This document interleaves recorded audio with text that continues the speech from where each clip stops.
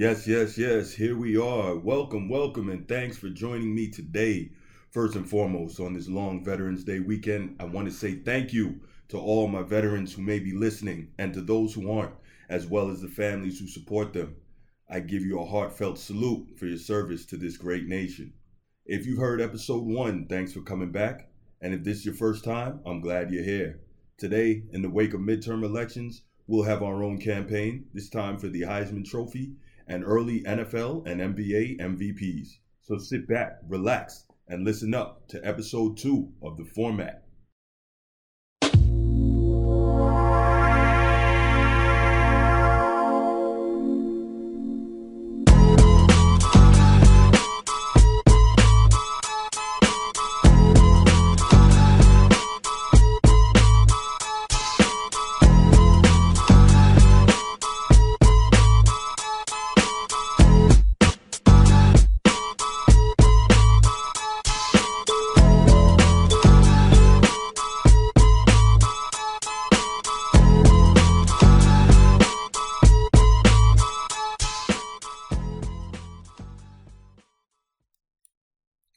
Alabama, Clemson, Notre Dame, Michigan, Tua, Kyler Murray.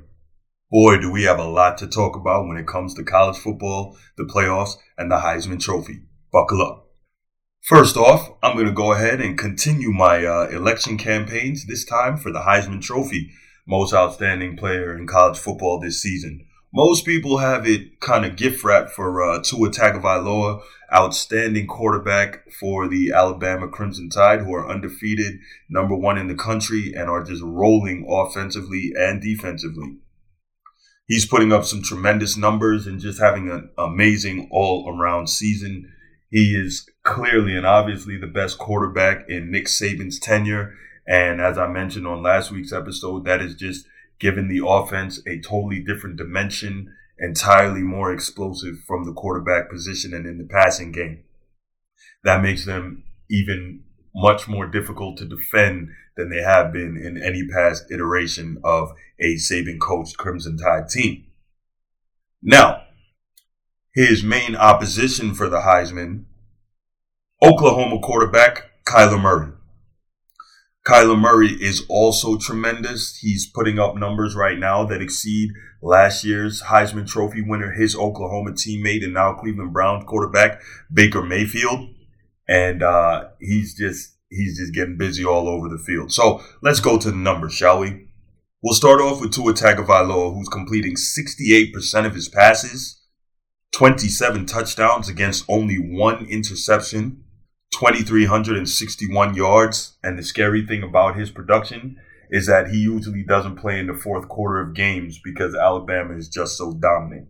Now, those type of numbers, combined with the skill position weapons he has on the outside, and of course, Alabama's constant ability to run the football, just make them, those numbers are out of this world, and he just looks tremendous.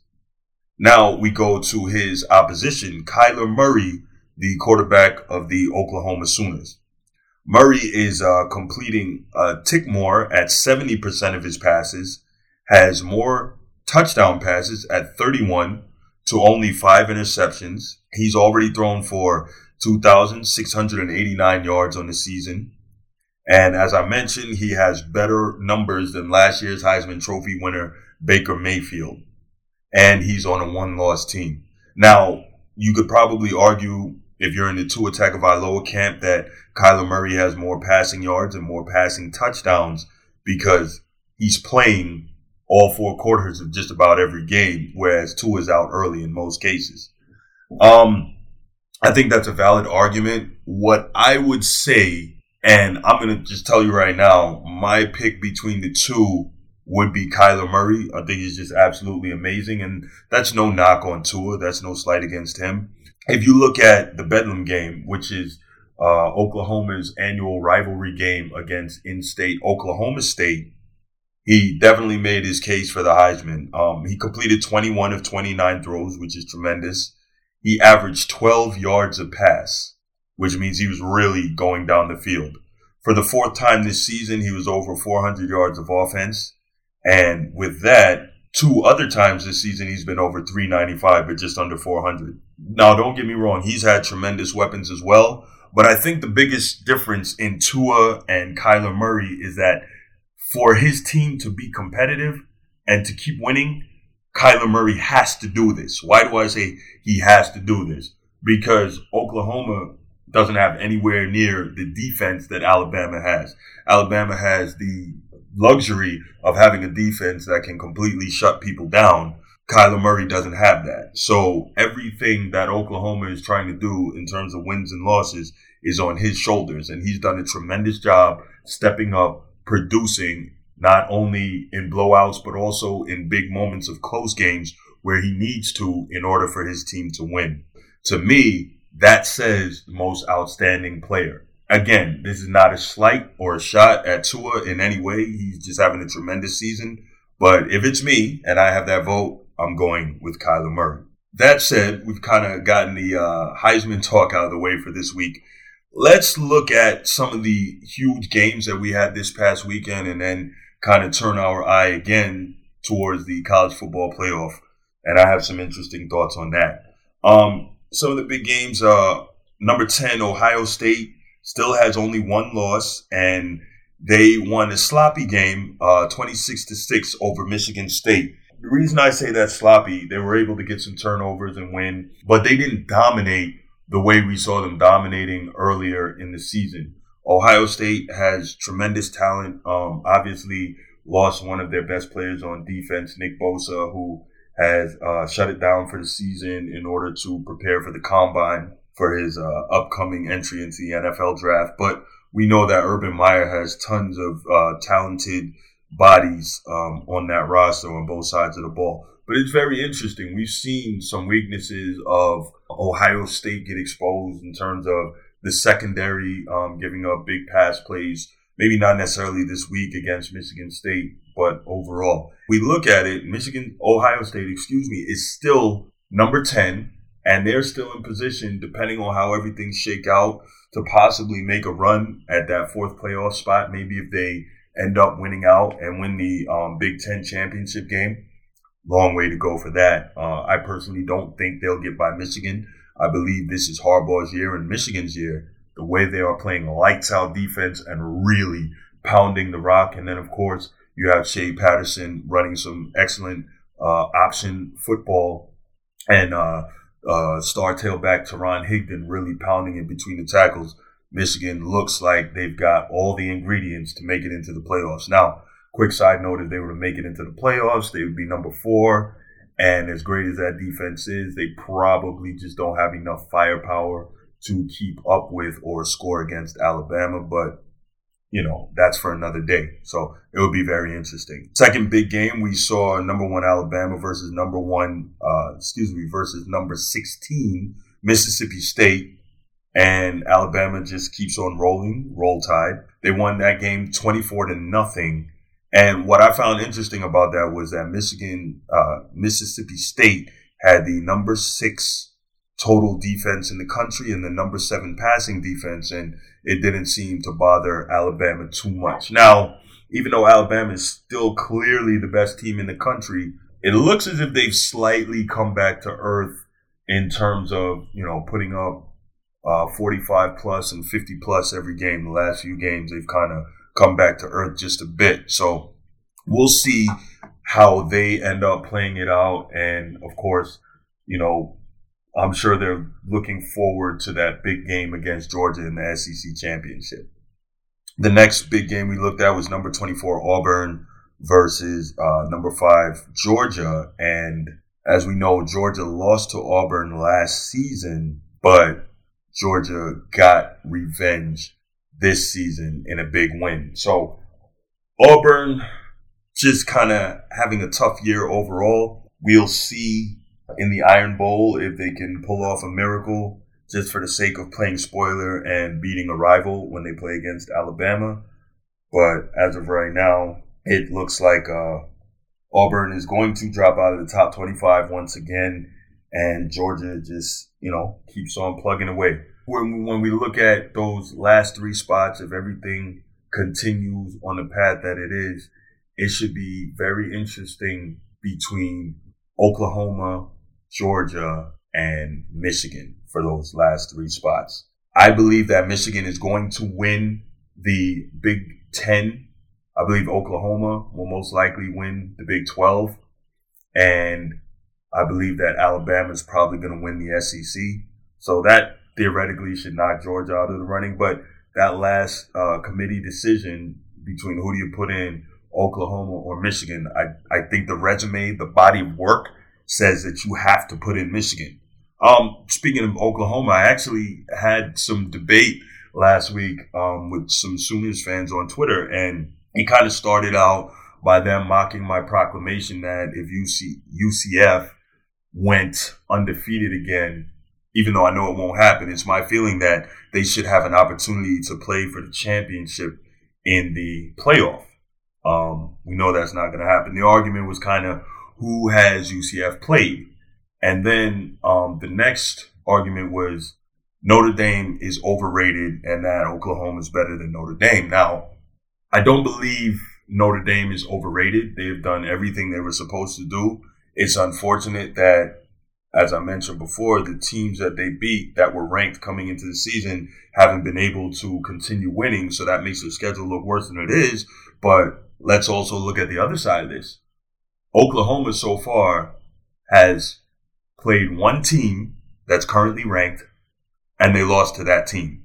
So how any Sooner fan, and again, I have no problem with Oklahoma, but how any Sooner fan can sit here and tell me Notre Dame is overrated and Oklahoma is better than them is kind of beyond me, especially since Army went down to Norman and almost upset Oklahoma on their own field. It took double overtime and a great defensive stop for Oklahoma to beat Army. That game shouldn't have been close.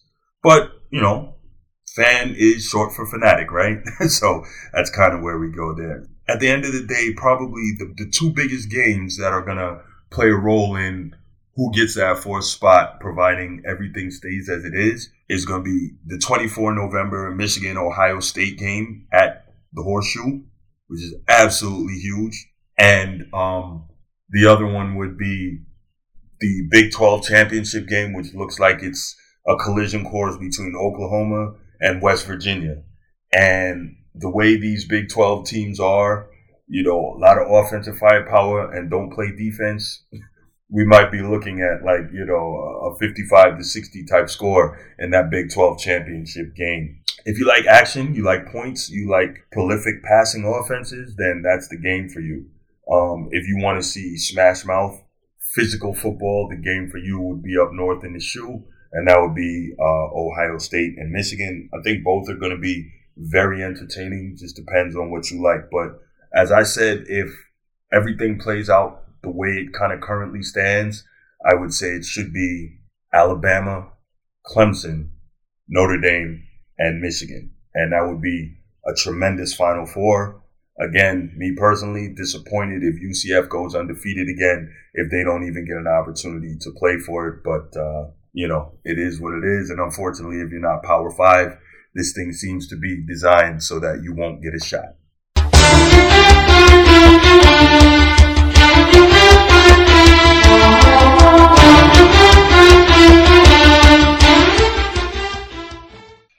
So I didn't get an opportunity to talk to you about the NFL last weekend, since NFL is king, i.e. the number one sport in the United States of America. We definitely want to take time and get into some of that today. Now, as I mentioned in the opening of the show, in the wake of the midterm elections, we can go ahead and hold our own elections. And what I mean by that is I'm going to basically run a campaign for some 2 early MVP candidates for you. So the first one we're going to talk about is Drew Brees. Drew Brees is playing at an absolutely insane rate this season. I think one of the biggest things we got to look at is that he's on pace to smash his own single season completions record, which he set last year at 72% by completing 77% of his passes up to yesterday's game. That's crazy. We've never seen that before in NFL history. It's just amazing what Drew Brees is doing. And the scary thing is he's not doing it on dink and dunk plays. He's going down the field. That Saints offense is made to attack. So it's really tremendous and testament to the hard work he puts in, as well as the tremendous X's and O's that Sean Payton is doing on the offensive end of that team. He also has a touchdown interception rate of 21-1 this season. Yes, that's correct. He's thrown 21 touchdowns and only one interception for 2,600 yards. But not only that, he's getting the team success, okay? The Saints are currently 8-1. And yesterday he had another 3 touchdowns and 265 passing yards. Now, I'm pretty sure his passing yards would be a little more gaudy if they didn't run the ball so much. They have 2 outstanding backs in Ingram and Alvin Kamara. So they're getting it done on the ground as well as through the air. This Saints offense is looking nearly unstoppable. Drew Brees is my first candidate for NFL MVP. My second candidate is going to be Pat Mahomes out in Kansas City. I think one of the interesting things we need to look at as well is that guys who have really sharp and creative offensive-minded coaches in terms of X's and O's are really putting up tremendous numbers this season. You look into Jared Goff, your Pat Mahomes, your Drew Brees, those kind of guys, they're really putting up great numbers because they have not only weapons on the outside, but they have coaches that are putting them in positions to be successful offensively. Back to Pat Mahomes. Now, he is 10 percentage points below Drew Brees in terms of his completion percentage, sitting at 67%, which in most years would be outstanding, completing 67% of your throws in the NFL. That's tremendous.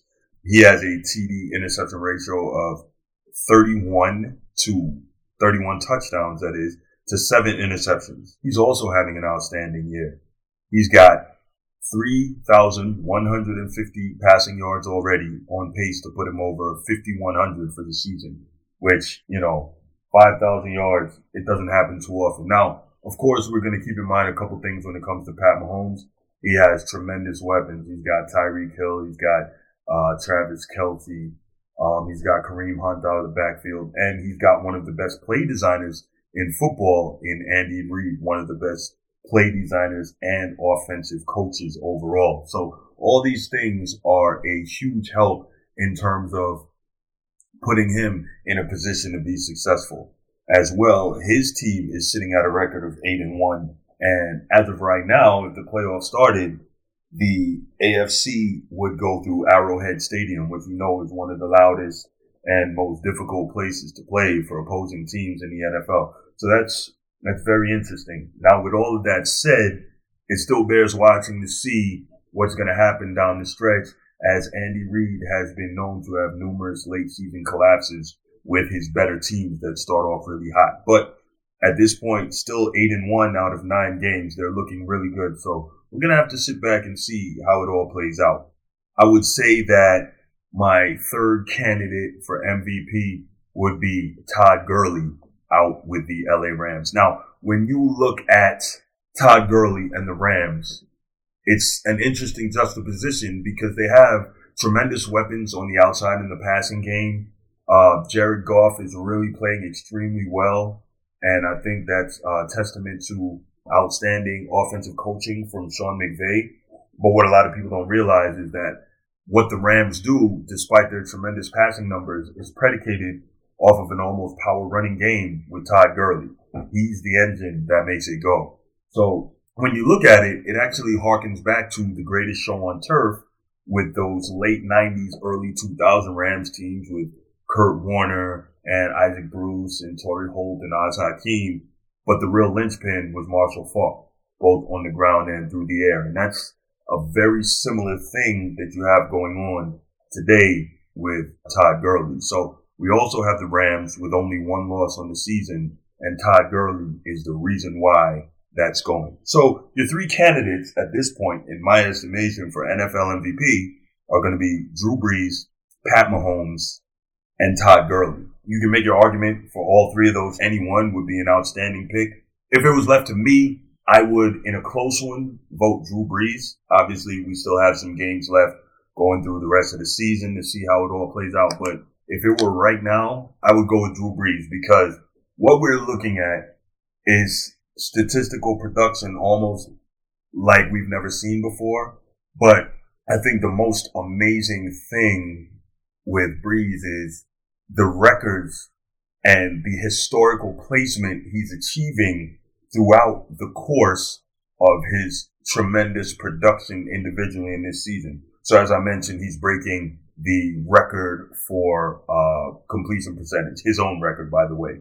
He's also, as of yesterday, just passed Brett Favre on the all-time touchdown list. So he's only number 2. Brees is one of only 4 players in NFL history to have 500 career touchdown passes. He's this year become first all-time in career passing yardage. So we're looking at it. He's getting the team success. He's breaking his own records, shattering NFL career marks, and he's continuing to set records. So all these things in concert, for me, are going to put Drew Brees as the NFL MVP. Something that amazes me about that would be Drew Brees' first ever MVP. So you look at all of his career accomplishments: Super Bowl winner, Super Bowl MVP, multiple passing titles, all the records that he's set, and he has never yet won an MVP. So if he were to go ahead and get that done this year, that would just be amazing, especially at this stage in his career, given everything that he's already done. There's also been a lot of talk about Le'Veon Bell and his refusal to come in with the Steelers based on the Steelers franchising him for a second year in a row.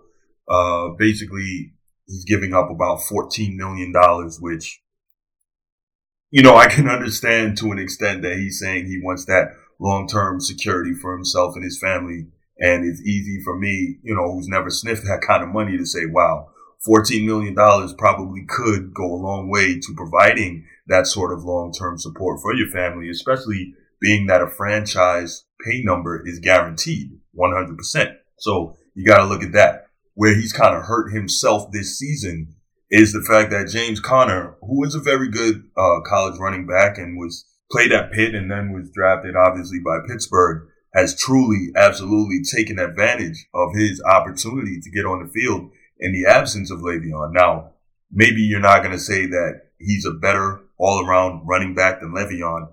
However, the numbers that he's putting up are superior to Le'Veon Bell last year. He's averaging 4.7 yards per carry. He's got 771 rushing yards at this time to 10 touchdowns.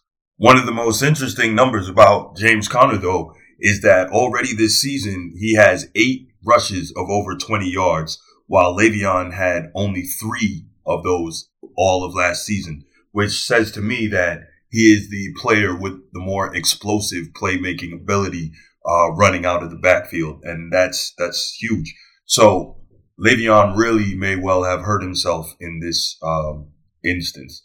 Hopefully he's able to get what he's looking for himself and his family, but I think it's pretty fair to see it won't be from the Steelers, and we just don't know what it would be on the open market from anyone else. So, and to wrap up the NFL portion of this pod, just kind of want to give my power rankings here. And I'm looking at the best teams. Now, going into yesterday, I definitely had the Patriots right up there with the best teams, along with the Saints, Chiefs, quietly the Chargers, and the Steelers, as well as, of course, the Rams. But based on what we saw yesterday from the Patriots as they pretty much laid an egg against the Titans, I think we kind of got to bump them down to that second tier. Now, no one is saying that this is the demise and the end of the Pats dynasty or anything like that.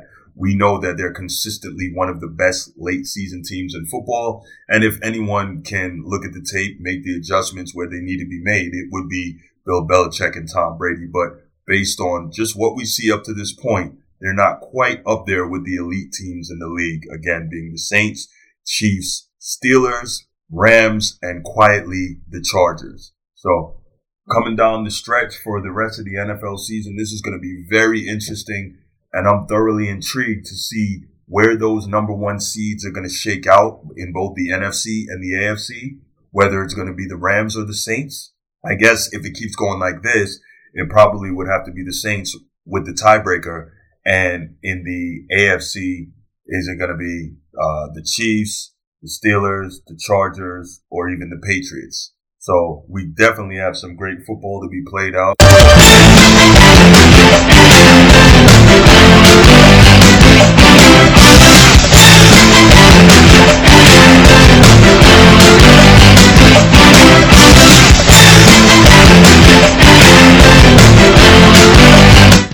into the NBA we go.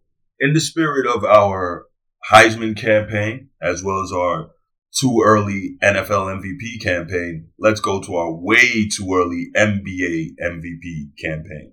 The choices as of right now, if we were to vote today, yes, it's early. Probably going to be Stephen Curry and Kawhi Leonard.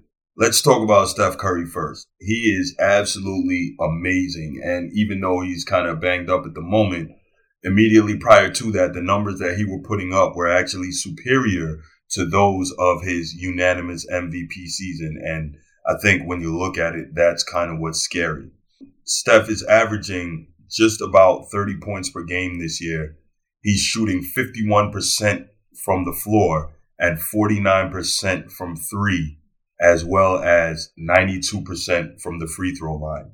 That's just unbelievable. And he's on pace to break his own record for made three-pointers in an NBA regular season. The next candidate that I would put up for MVP would be Kawhi Leonard. Now, in Kawhi Leonard's first season as a member of the Toronto Raptors, he has these guys playing great. They are absolutely lights out with a team record of 12-1, even though he's only played in 7 games. The team medical staff still seems to be taking it a little easy with him in terms of back-to-back, trying to preserve him for the long run of the NBA season as well as the playoffs. He's averaging about 24 points a game at 51% from the field, 7 rebounds and 3.5 assists, as well as 2 steals. And of course, we know that Kawhi is an absolute stopper on defense. So I think if we look at not just the numbers that he's putting up, but the impact that he's had on his new team, MVP is absolutely a possibility for this young player. So if it's me and I have to make the choice today, right now, I'm going with Steph Curry. And that's no slight to the other players. The reason I would choose Steph Curry is because, again, he's on pace to break records.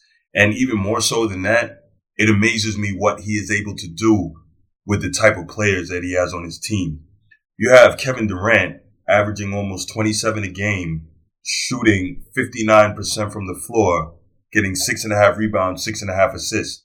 The reason I think that's amazing is because despite what Steph Curry's doing, he needs the ball in his hands to do it. But he is able to do that with another player on his team, the caliber of Kevin Durant. As well, the incredible efficiency that it takes to get 30 points on, roughly 15 shots if you're looking at the 50% from the floor is tremendous, being that you have another all-time great scorer who has the ball a lot of the times in order to get his own shot. Now, KD is not in any way a selfish player. It's just tremendous, and it's testament to just how special Steph Curry is. So for me, right now, I say vote Steph Curry. And the last item of NBA business is a monster trade that sends disgruntled Minnesota swingman Jimmy Butler to Philadelphia in a trade for Robert Covington, Dario Saric, and a 2022 second-round pick. This could be huge and could completely shift the balance of power in the East. If Jimmy Butler, Joel Embiid, and star point guard Ben Simmons can really gel and make it work, they could be a nightmare for anyone that they run into in the Eastern Conference playoffs. The Eastern Conference just got a lot more interesting. And before we go ahead and get on out of here, it's time for the Bruce Breakdown. So without further ado, here it is. So I'm sitting here looking at the early stages of the NBA season, and I have 2 serious questions. In the East, before the season started, basically with the departure of LeBron James to the West and the Lakers, everyone pretty much anointed the Boston Celtics as the prohibitive favorite to win the conference and go to the NBA Finals. But then we look at the Celtics and we see that they're at 7-6 overall on the season and the 6th seed overall if the playoffs started today. And we're wondering what's going on. Then we flip back to the West. We look at the Lakers with their big offseason move. Obviously, the acquisition of LeBron and some more personnel decisions. And they're at 7-6, currently at the 8th seed in the West. And we wonder what's going on. We look at the Lakers last night. They barely got by the Hawks. If it wasn't for a last-second block, which might or might not have been a goaltend by new acquisition Tyson Chandler, the Lakers seriously could be sitting at 500 right now, wondering what's going on and out of the playoff standings if they were to start today. Now, obviously, we know it's pretty early for all of that, but it's definitely interesting to look at. And realistically, in the West, it's never too early to be looking at positioning. As we know, the distance between the third and eighth seeds in the West is often very close in terms of games, right? So you look at the Tyson Chandler acquisition. That was actually looks like to be a very good pickup for them. Although me personally, when they did it, I wasn't exactly sure why. Because you got JaVale McGee, who actually leads the league in blocks at 3 per game. And really, he's also giving you more production on the offensive end than you could have imagined at 14 points a game and about 7.5 rebounds. Now, there's nothing wrong with adding another tough-minded defender and smart player in Tyson Chandler. You're just curious to know, why the Lakers would make that kind of move when you had McGee. But hey, if it works to their benefit, it works to their benefit. Another interesting thing I'm looking at Lonzo Ball's numbers. Now, granted, he's coming off an injury and he's also getting used to playing with LeBron, but this is kind of what I saw LeBron's arrival as doing. Lonzo's points per game are down from last year to about 8.5, as well his assists are down, as well as his rebounds to 5 and 5. Rajon Rondo, he's scoring about 9.3 points per game, which is right around his career average. He's never been a big scorer, and his assists are down as well. The reason I bring this up, obviously, you get a player who is as impactful as LeBron James. Other guys' numbers are going to decrease, but you wonder, is his production worth the degradation of the long-term development of the players that were already on site when he got there? As well, we see Brandon Ingram, who most presumed coming into the season would be LeBron's running mate and his number 2 guy. We see his numbers have decreased, as has his 3-point percentage and his 2-point percentage from last year. So it's definitely interesting, and it really bears watching. Back to the East, talking about the Celtics, as I mentioned, going into the season, everyone kind of thought that they would be the prohibitive favorite and they'd be the number 1 seed. Right now, Toronto looks absolutely fantastic, sitting at 12-1. Again, there's a lot of time left, and the East is not quite like the West. You can make up time and make up games during the course of the season. And we know that Brad Stevens is one of the best coaches in the league, probably a strong candidate for number 2 or at the worst number 3 behind Popovich and Steve Kerr. What I kind of see with the Celtics is that they do have a great coach, and oddly enough, maybe they have too much talent to kind of figure out a definitive lineup. And, in this era of positionless basketball, it's kind of hard when you have multiple guys who are capable of doing the same thing.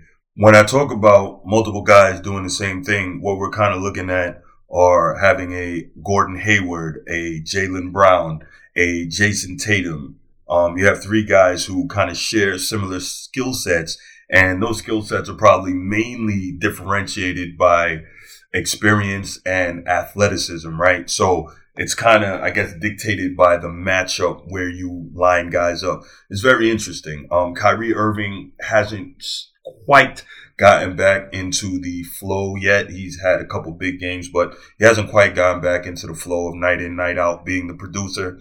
And that's another thing to me that's really interesting based on what they were able to do last year in the playoffs without him. So I have confidence that Brad Stevens is going to be able to pull this thing together and make it happen. Now, I don't know about winning the East, which is what we thought prior to the season, but it should be interesting. I think that that the NBA going into the season probably would have loved to see maybe Celtics Warriors matchup just because of the actual player matchups in the finals.